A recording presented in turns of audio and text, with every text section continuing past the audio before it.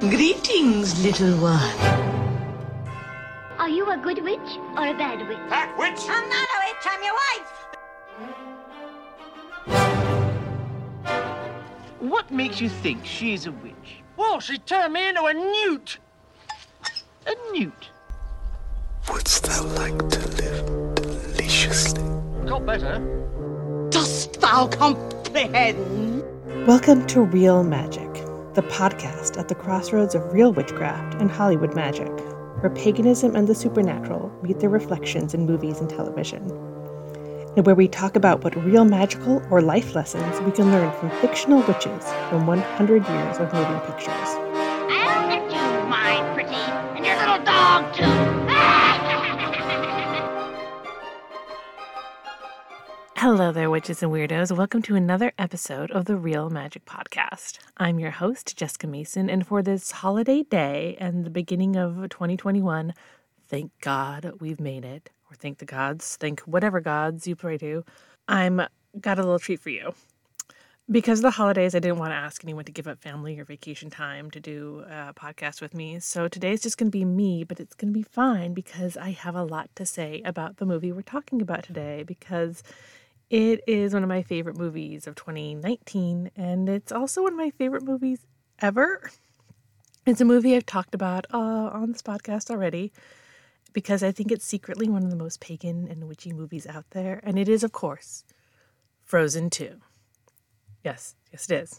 Now, I know some folks will raise an eyebrow about that because, well, it's a Disney movie, and it's a kids' movie, and all of that, but when we look at children's movies in general, that's where we actually see a lot of fantasy and magic, and that's because childhood is when it's easiest to believe in magic. Magic is intuitive. It's a force of the universe. It's as natural as wind or gravity, but it's energy, and we don't see it with our eyes. We see it with our hearts and our imaginations and our spirits, and that's so much easier when you're a kid than when you're an adult.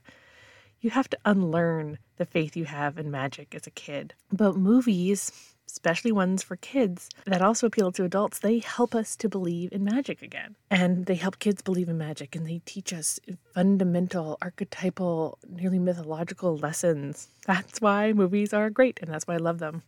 So they can't just move us emotionally, they can inspire us, both in terms of our morals and getting through life, or magically. And Disney, no matter what you think of them corporately or other ways, is pretty damn good at conjuring magic.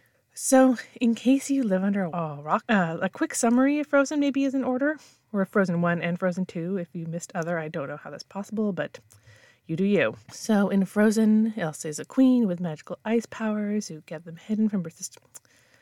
Actually, this is going to get kind of boring, so I'm going to call in some help here. Olaf? It's really quite simple. It began with two sisters, one born with magical powers, one born powerless. Their love of snowmen, infinite. Oh no, too high! Blast! Oh, Mama, Papa, help! Slam! Door shutting everywhere! Sisters torn apart! Well, at least they have their parents. Their parents are dead. Oh, hi, I'm Anna. I'll marry a man I just met. Elsa's gonna blow! Snow! Ah! Magic pulses through my snowflakes. I live. Ice pallets for one. Ice pallets for one. Get out, Anna. Pew, pew. My heart. Oh my goodness. Only an act of true love can save you. Here's a true love's kiss. You're not worth it. Guess what? I'm the bad guy. What? And Anna freezes to death forever. Oh, Anna. Then she unfreezes. Oh, and then Elsa woke up the magical spirits and we were forced out of our kingdom. Now our only hope is to find the truth about the past, but we don't have a clue how to do that except Elsa's hearing voices, so we got that going for us. Any questions? Okay, thank you, Olaf. That was great. So, before we get into Frozen 2, I want to talk about Frozen 1. You know how it's a pretty damn witchy movie, too. Because, yes, Elsa is a witch, and in our household, we definitely know that. So, I have a daughter who is 5.5 years old as of this recording. And that means I've seen the original Frozen 5 million times. Now, in the canon of Disney films that my kid is or has been obsessed with, it actually ranks pretty high. But it's not my favorite. Before Frozen, my two favorite CGI 3D animated movie Disney rankings would be Moana, Tangled, and then Frozen. We also love Zootopia here in this household, but that's a different kind of movie, so it doesn't really figure into things. But Frozen 1 is a fascinating movie to me because you can sort of see the seams of how it was once one movie and was stitched together into another. I'm not just like extrapolating that, that's really on the record, because when they started Frozen, Disney wanted to do a version of The Snow Queen by Hans Christian Andersen. He also wrote The Little Mermaid, and he's also the protagonist of one of my favorite childhood movies, Hans Christian Andersen from 1956 with Danny Kaye. It is in no way an accurate representation of that author's life, but it's a great ballet movie, and we'll actually come back to it in a second. Now, when I say when they started Frozen, that's not quite accurate.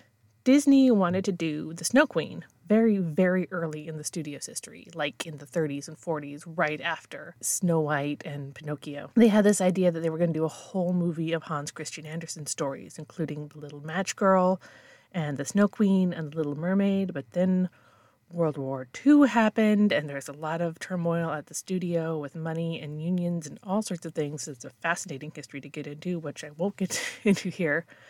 But that kind of slowed things down. And then by the 50s, Danny Kaye had made this Hans Christian Andersen movie, and so they didn't want to redo something that had just been done because there's a great Little Mermaid sequence in that movie. But so they ditched that project. But there's still some really cool concept art from that era that you should really look into. That's very neat. Disney came back to the idea of doing the Snow Queen in the late 90s, early 2000s, and that's when the animation studio was actually really floundering. It was kind of post-golden age. They were making movies like Treasure Planet and Atlantis, and I mean, there were some good ones in there, like Emperor's New Groove, which just had its 20th anniversary, but they wanted to get back that magic of the Disney Renaissance. So they're like, okay, queens, princesses. And so they started re-examining this idea of the Snow Queen. And when they were looking at it, it was something much closer to the original story, where it was about a kid whose heart had been distorted to be cold because he only sees the ugliness in the world. In the original story, by the way, this happens because the boy, Kai, gets a shard of a mirror made by the devil in his eyes. And then he goes off and makes friends with the Snow Queen because she just digs that he's so mean and cold to everyone. The love and the very Christian faith of his friend Gerda eventually is what saves him. It's a story about a different kind of true love. And that's the hook that got the project going again. The Snow Queen went through so many versions and eventually became something called Anna and the Snow Queen, with Elsa as the Snow Queen, and she was the villain. At that point, the director Christopher Buck was on, but the film still wasn't working. And Disney hit on the idea, though, at that point, that Anna and the Snow Queen would be sisters, and it would be their love that would save the day, not a prince's kiss. And that was a really big deal. But still, in these early drafts, Elsa was still evil. Then they brought on the two creative forces that would change the movie. It was Jennifer Lee, who was first a screenwriter and then eventually became a co-director, and she was also the co-director with Christopher Buck of Frozen 2, and the songwriting team of Kristen Anderson Lopez and Robert Lopez. And as part of the development there, they dug into the sister stuff, and they came up with a little song that's probably changed Disney history. Let it go, let it go. When I rise like the break of dawn, let it go, let it go. That perfect girl is gone. Here I stand in the light of day. Let the storm rage on. The cold never bothered me anyway. One with the wind and sky, let it go, let it go. Never see me cry. Sorry, I was getting a bit carried away there. Whew. Let It Go is so good. It makes the entirety of Frozen work, but it's also so good it couldn't be a villain song, so Elsa became a very different character thanks to that song. This also happened very late in the production, so they only had like a year and a half to make the entire movie after this. But it really made such a difference because Elsa became this character who was acting out of fear and anxiety and depression, and Changing Elsa to be a co-protagonist and heroine also allowed the film to make another big change, making the real villain Hans, and his reveal that he's really the villain is one of the best moments of Frozen. So a lot of what makes Frozen 1 so great kind of happened by accident. But we ended up with this movie that was about another kind of love. And it was about self-acceptance and inner strength and familial love, and where the hero queen had power, and all of that was just amazing. And I want you to think of the great Disney women and the great Disney witches and sorceresses like Maleficent, the evil queen, and Ursula, or even Yzma if you want to go later. Those are all villains. There had been, up until this point, pretty much no good witches in Disney movies. Now, the protagonists of Sleeping Beauty are the fairies, and they do use magic, but that's sort of different from witches. And we do have Mama Odie in Princess and the Frog, but that's also a problematic movie because we have another magic-using character in there that is very weirdly coded with race and queer coding. Queer coding was also an issue for characters like Jafar.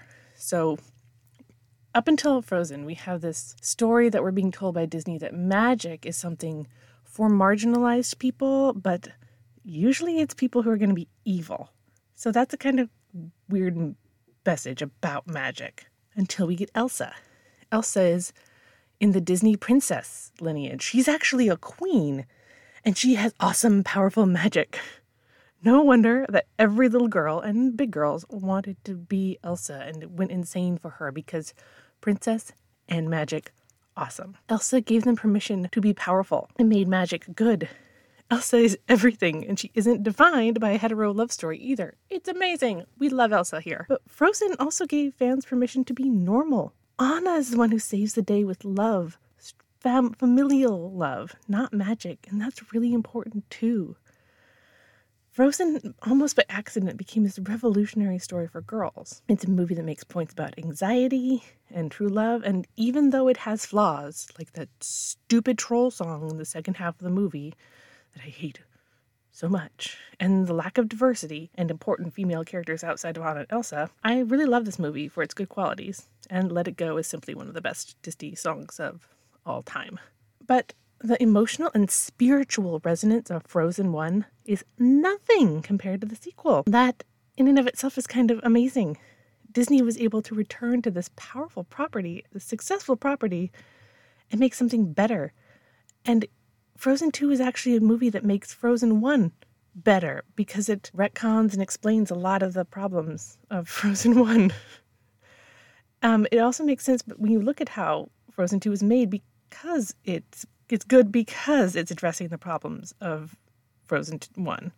It's answering some of the questions and issues many of us had after Frozen. Seriously, if you look at the top 5 critiques of Frozen 1, you see them all addressed in Frozen 2. Number 1, there's not enough diversity. It was all white people and mostly the only 2 women who talked were Anna and Elsa. We changed that. There are black characters in Frozen 2. There are indigenous characters. There's a lot more female characters. It's just a lot more diverse, and that is definitely a conscious choice that they made, and I really respect that. Again, you also have the use in Frozen of indigenous artwork and songs and patterns as based on the songs and culture of the Sami people of Norway and Scandinavia, but that's really not addressed. And then in Frozen 2, the Sami were consulted and worked with the production and the directors, and they're the basis for the Northuldra. And that's really cool. Then number 3. Why the heck do you have Jonathan Groff in your movie and not give him a full song? Solved. Lost in the Woods is one of the best songs in Frozen 2, though pretty much all the songs are great. Number 4. This might just be me. Too many trolls. Way too many trolls. Solved. Frozen 2 is mainly troll-free, and the trolls are used pretty well. And of course 5 is Elsa needed to be gay. Okay, well, they didn't explicitly make her gay in Frozen 2, but they didn't make her not gay. And she and Honeymaren obviously have a thing going on, so honestly, I will give them half a point for that. But a lot of what makes Frozen 2 is also about the big plot questions that they address that were left over from Frozen 1. Where does Elsa's magic come from? Where do these characters go from here, and how will they act now that they are empowered women? These are the things many of us wanted to know and what Frozen 2 answers. Now, I say many of us because I know there were a lot of people who were like, why does this exist? What was there left to say after Frozen about this movie? And those people were wrong and obviously hadn't been forced to dissect every aspect of Frozen after watching it 100 times with their 3-year-old. This is a profound movie. People wake up and it tied up so many important plot strings. But okay, I'm getting a bit worked up here. But I'm joking. But also kind of not. Frozen 2's big questions are born from the big questions we ask in life. And yes, in our witchcraft and our paganism, where does magic come from? Who are my ancestors? Where do I come from? Where do I fit in with the world and with spirit? What is my relationship to magic and divinity and spirit? That's where we get to the magic and witchcraft in this movie. Because not only is Elsa an empowering, witchy, magical character, her journey is so profoundly spiritual and deeply pagan, and the answers to her big questions are pagan too. Now, before I go further, I want to be upfront that some of what's coming next is adapted from some posts I wrote in December of 2019 on the Mary Sue, and it's called, yes, The Pagan Power of Frozen 2. You should go read it if you'd like to, but I'm going a lot deeper here. I figure it's fine to steal from myself a bit, but if you want to check that out, it's still there. I also have posts on the folklore that in the movie that I get into here, and I also have one about how Kristoff is a paragon of non-toxic masculinity, which is off topic for today, but still important and true because Kristoff is amazing. But anyway, onward! Wait, no, that is a different movie. Sorry. Now, when I say Frozen 2 is pagan, I mean that in several ways. For one, most of the magic and spirituality in the movie comes from indigenous, non-Christian roots and archetypes. But it's also pagan in the sense that it's a nature-based spirituality, and the overall ethos of the movie is very much the opposite of Christian and monotheistic, which is one definition of pagan, but not the only one.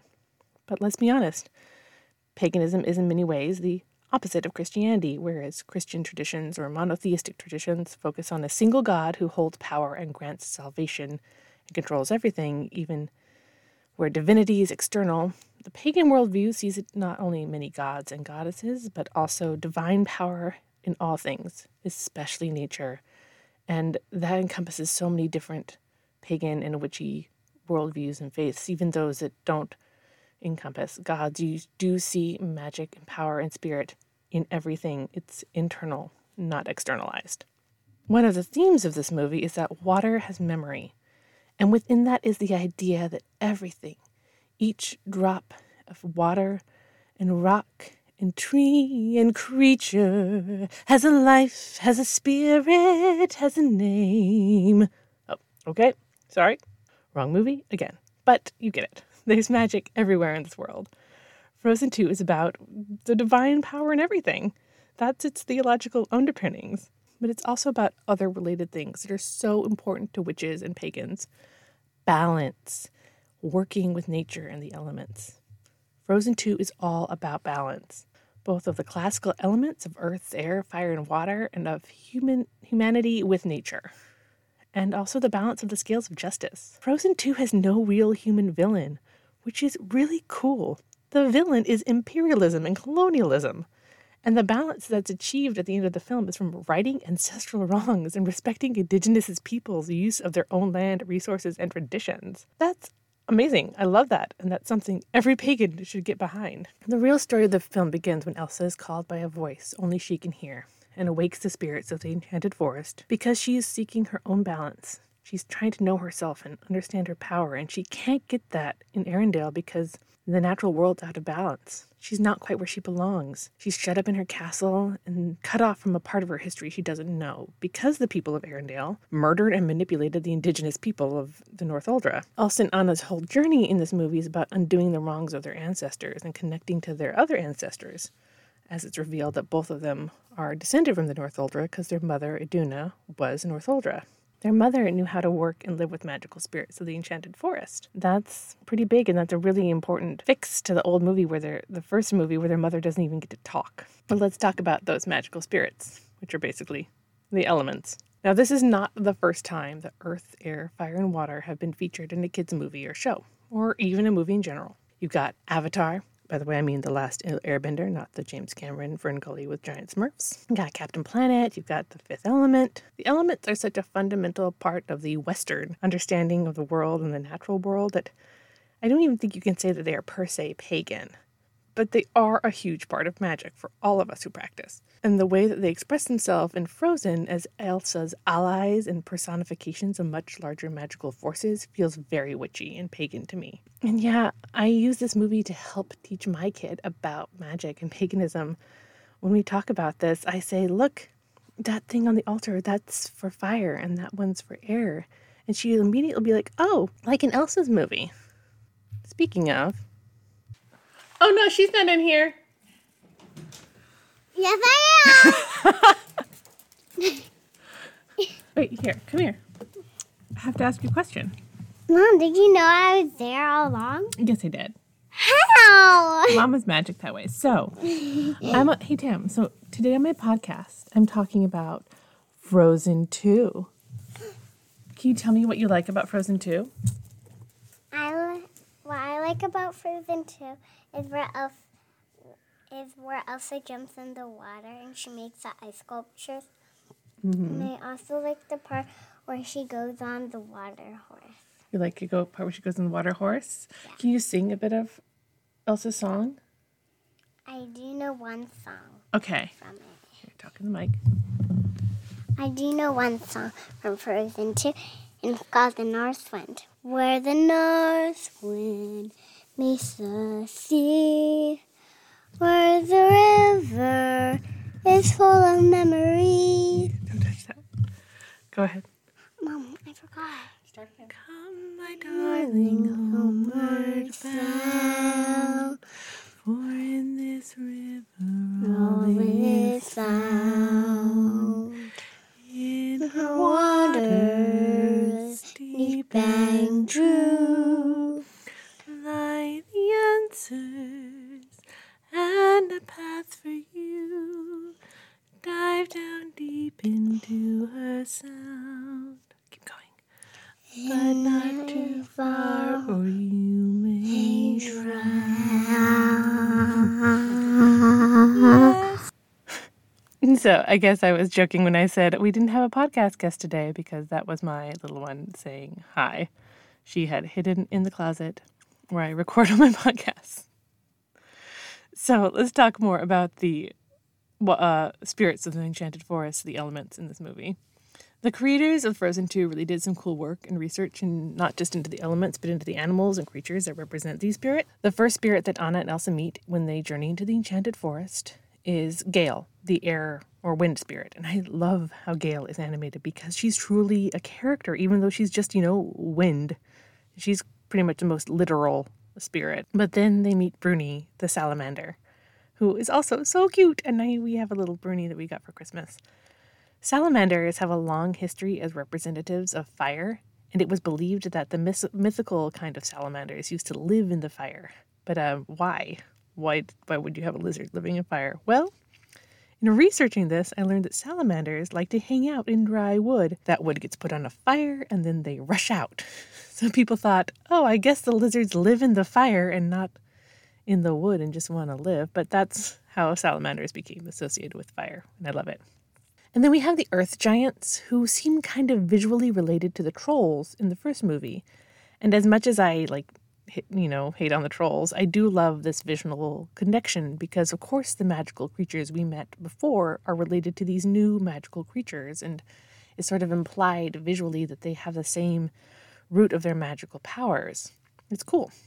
But by far, my favorite spirit, and obviously my daughter's, was the water horse, known as the Knock. So unlike other mythical elements in this movie, like Atahalan, which is not a thing in any folklore I could find, the Knock is a legit breed of fae or magical creature. The Knock is one of many names for a breed of Scandinavian water spirit.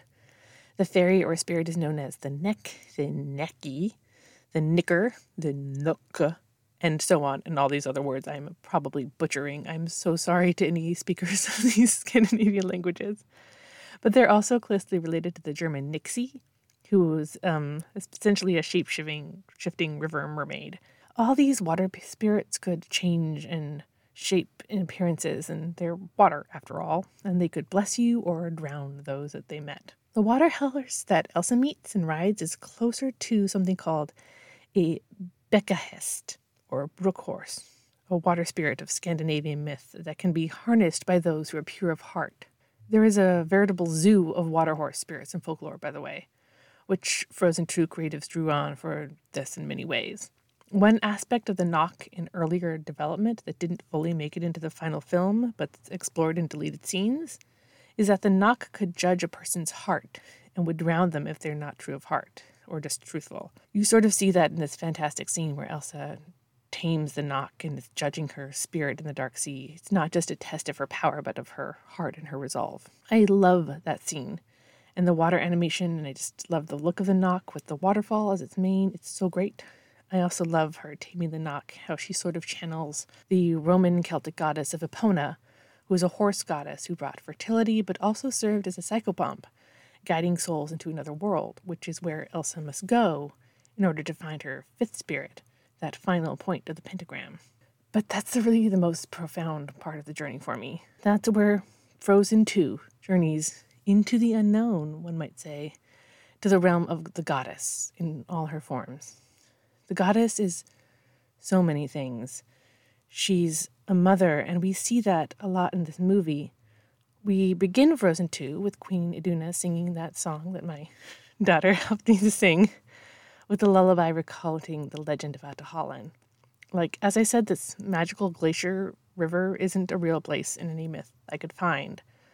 But the idea of an in-between place where the elements meet in a spiritual nexus, or where all knowledge exists, does pop up in some mythology and some branches of paganism and occult and esoteric thought.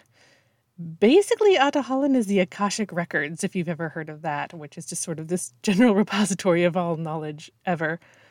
But that's sort of pretty fun detail that Elsa goes to the Akashic Records. But let's go back to our goddesses. Elsa and Anna's mom, Queen Iduna, is actually named after a real goddess. Iduna, the Norse goddess of spring and keeper of the apples of immortality. And I don't think it's a coincidence that Elsa's journey brings her closer to her mother, who she learns was Northuldra and lived and worked with the spirits of nature and the four elements. She's getting closer to the goddess. She's getting closer to magic. Elsa is called to Atahallan by a voice she believes to be the fifth element, but is actually so much more. Now, if you're like me, you are a Disney nerd who has watched all 6 episodes of Into the Unknown, the making of Frozen 2 on Disney+, which is fantastic behind the scenes of just how animation happens. I can't recommend it highly enough. But the main through line of that 6-episode series is how hard it was for the creators to crack Show Yourself. It was the hardest moment of the movie for them to get right. They almost rewrote the whole song or ditched that moment. But the big question of who is calling to Elsa was what really kind of flummoxed them for a lot of the production. And Jennifer Lee and the creatives went back and forth if it was Elsa or her mom or something else. But they kind of came to this conclusion that in a sense, it's both. It's Elsa's mother, but she's also calling in something within Elsa herself. The voice Elsa hears is both the call of magic inside her and the call of her ancestors and the call of her own desire to seek something magical and divine. I think that's a call we witches and practitioners of magic and pagans all feel. It's a call to the earth, to the numinous, to call to magic, to more. Now, there's no Bible or holy books in paganism, though there are certainly texts that express simply and beautifully the essence of what can drive our faith. They can express the essence of the goddess and what she means. In many cases, we find those expressions of the divine in music or poetry or even fiction, even movies. For me, as I've mentioned on this podcast, one of the texts that's closest to my heart is The Charge of the Goddess, originally written by Doreen Valiente, but for me, the version that I adhere to most closely and that I've memorized and kept in my wallet for years is by Starhawk. And it applies so perfectly to Frozen 2 that it's almost, magic. In The Charge of the goddess speaks directly to the seeker, telling them how to honor her and find the goddess in magic. And one part of the charge reads, I give the knowledge of the Spirit eternal, and beyond death I give peace and freedom, reunion with those that have gone before. And later, for I am the soul of nature that gives life into the universe. From me all things proceed, and unto me they must return. That's Ada Holland. That's where Elsa goes. She ends her quest connecting with that spiritual nexus. But it's also there within everything. It's that memory within water. It's magic. In Show Yourself, Elsa pleads to this divine female power that's been calling her, asking, "Are you the one I've been waiting for all my life?" But in Ada Holland, Elsa finds her past, connects with the divine spirit of her mother, and discovers the fifth element, the divine, is her. And going back to the charge, you who would seek to know me, know that the seeking and yearning will avail you not, unless you know the mystery. For if that which you seek you find not within yourself, you will never find it without. For behold, I have been with you from the beginning, and I am that which is attained at the end of desire. Those words of the goddess are, for me, the essence of the modern pagan teaching, and even ancient pagan ways, depending on how you view this stuff. That divinity and power don't come from a distant god, but from the divine within us. Show Yourself is like an animated version of the charge. Elsa has moved beyond the normal and in between the world, but she's also come home to herself. She journeys deep into that liminal realm through shining caves that, yes, let's admit it, look kind of like a Georgia O'Keeffe painting, if you know what I mean. I mean vaginas. And she finds the goddess, she finds magic, and she finds her mother's voice and spirit, telling her that the fifth spirit was with her all along. When Elsa and her mother sing, "Show yourself, step into your power, grow yourself into something new," they're sharing that same message that the greatest power is right there inside of you. Show yourself, step into your power, grow yourself into something new. You are the one you've been waiting for all of your life. Show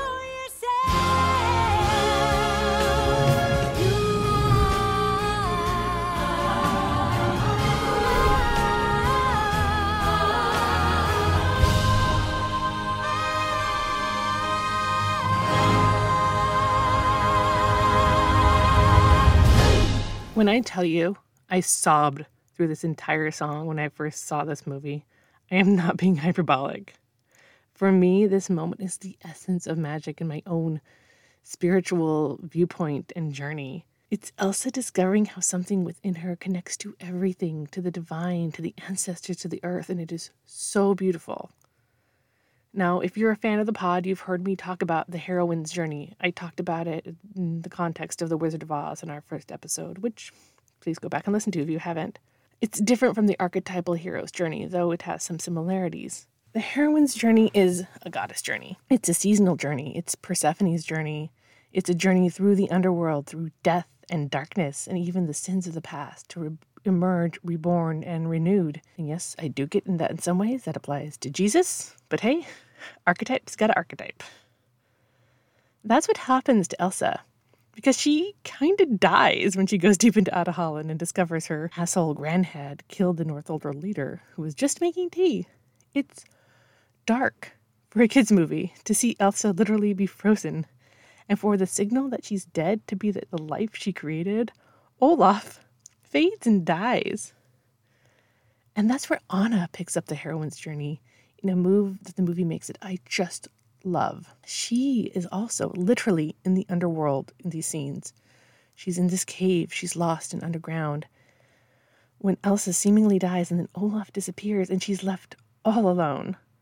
What Anna does then is just as powerful as what Elsa does. Anna doesn't look for magic or the gods or anything outside of her at all.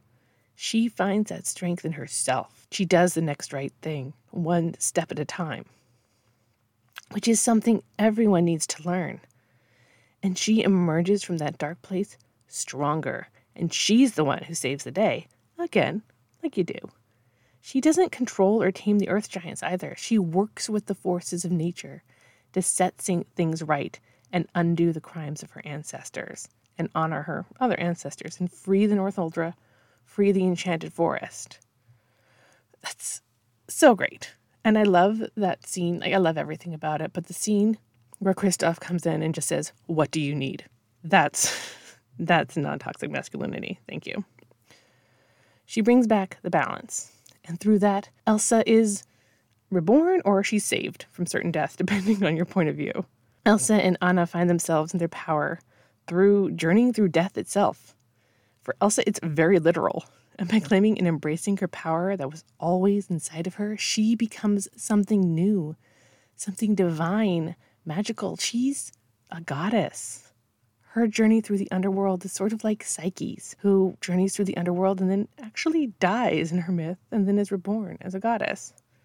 And yes, I have seen the TikTok theory that says Elsa literally does die when she's frozen at the bottom of Valhalla there.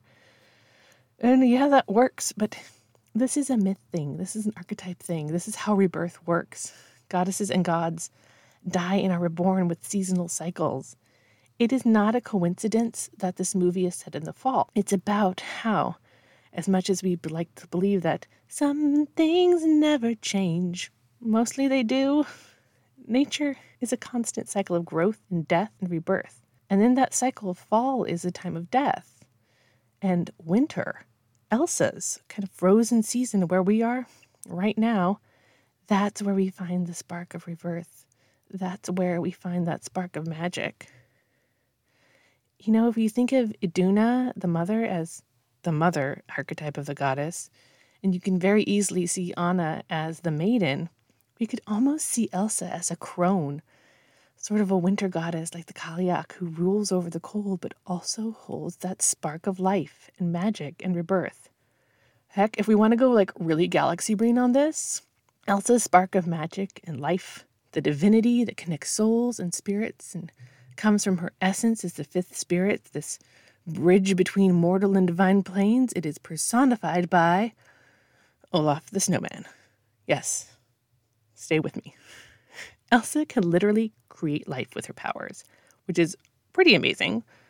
And that life can be reborn after dying, because water has memory and Olaf comes back. If we want to go deeper into this glacier of crazy and dig into like the larger Frozen cinematic universe, which, believe me, I have seen every Frozen movie and short and everything many, many times. Olaf's life just doesn't come from Elsa's powers. He comes from Elsa's love. Like, if you guys have seen Olaf's Frozen Adventure, the little Christmas movie they made, that's on Disney Plus, is great. You find out Olaf is literally the symbol of the love between Anna and Elsa. And all the other living little snow people Elsa creates, they show up when she's either being very loving, like in Frozen Fever, when she's showing Anna how much she loves her and sneezing and makes little snow guys, or very anxious, like in Frozen 1, where she makes marshmallow. Life is love. Love is Olaf. Okay. Maybe that's why he's so popular. It's some sort of alchemy magic spell being cast there. And yes, please note, I'm being a bit silly here. But hey, we can find divine meaning and magic in anything if we look close enough. Because, like we've been talking about, there's divinity and spirit and magic in all things, even Disney movies and characters that sell 5 billion toys. But as Olaf says, enchanted forests are a place of transformation for everyone. That's what magic and ritual can do for us. They take us between the worlds, transform us, teach us to work with the energies of nature and the divine, both outside of us and within us. It connects us to who we are, where we came from, where we're going, our relationship to the earth. That may sound silly talking about a kids' movie, but stories for children are often where we teach our most profound and important lessons. Because you need to start learning these things young when you so intuitively understand them. For me, I can find that liminal magical space watching Frozen 2. And even more importantly, watching my own daughter watch and sing along to Frozen 2 and show yourself. To know we've gone from someday my prince will come to you are the one you've been waiting for. That's profound. And yeah, as I've covered on the pod, it's not new. We get this message in The Wizard of Oz.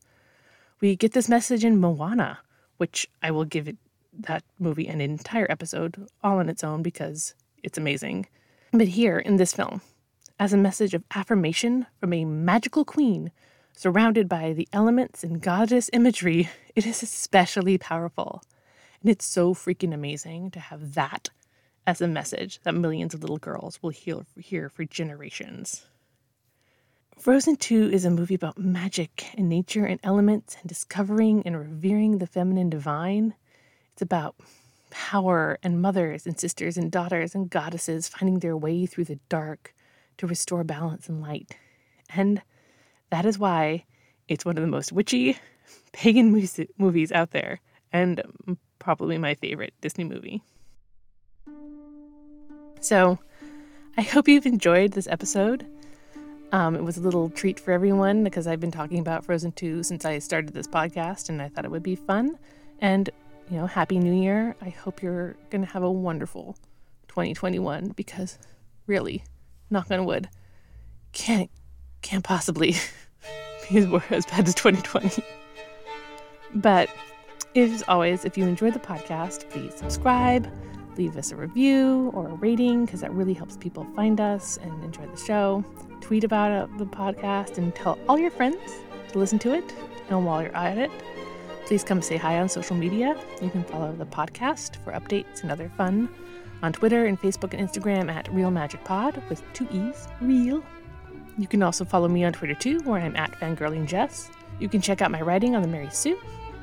This week I have a review went up yesterday for the new final episodes of Chilling Adventures of Sabrina, which I really liked the final part 4 of the series. It's got some really great goddessy stuff in it, so I do recommend it. And we'll be discussing the new season this month on the podcast. I think we're going to have a really cool guest.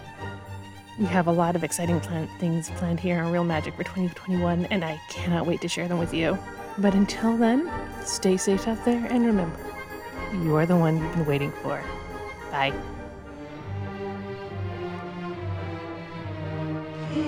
Goodbye. Bye-bye. Goodbye, cruel world. Bye-bye, cruel world. Goodbye to life. Bye-bye. Goodbye. Goodbye. Goodbye, bye. Goodbye to all that. All that.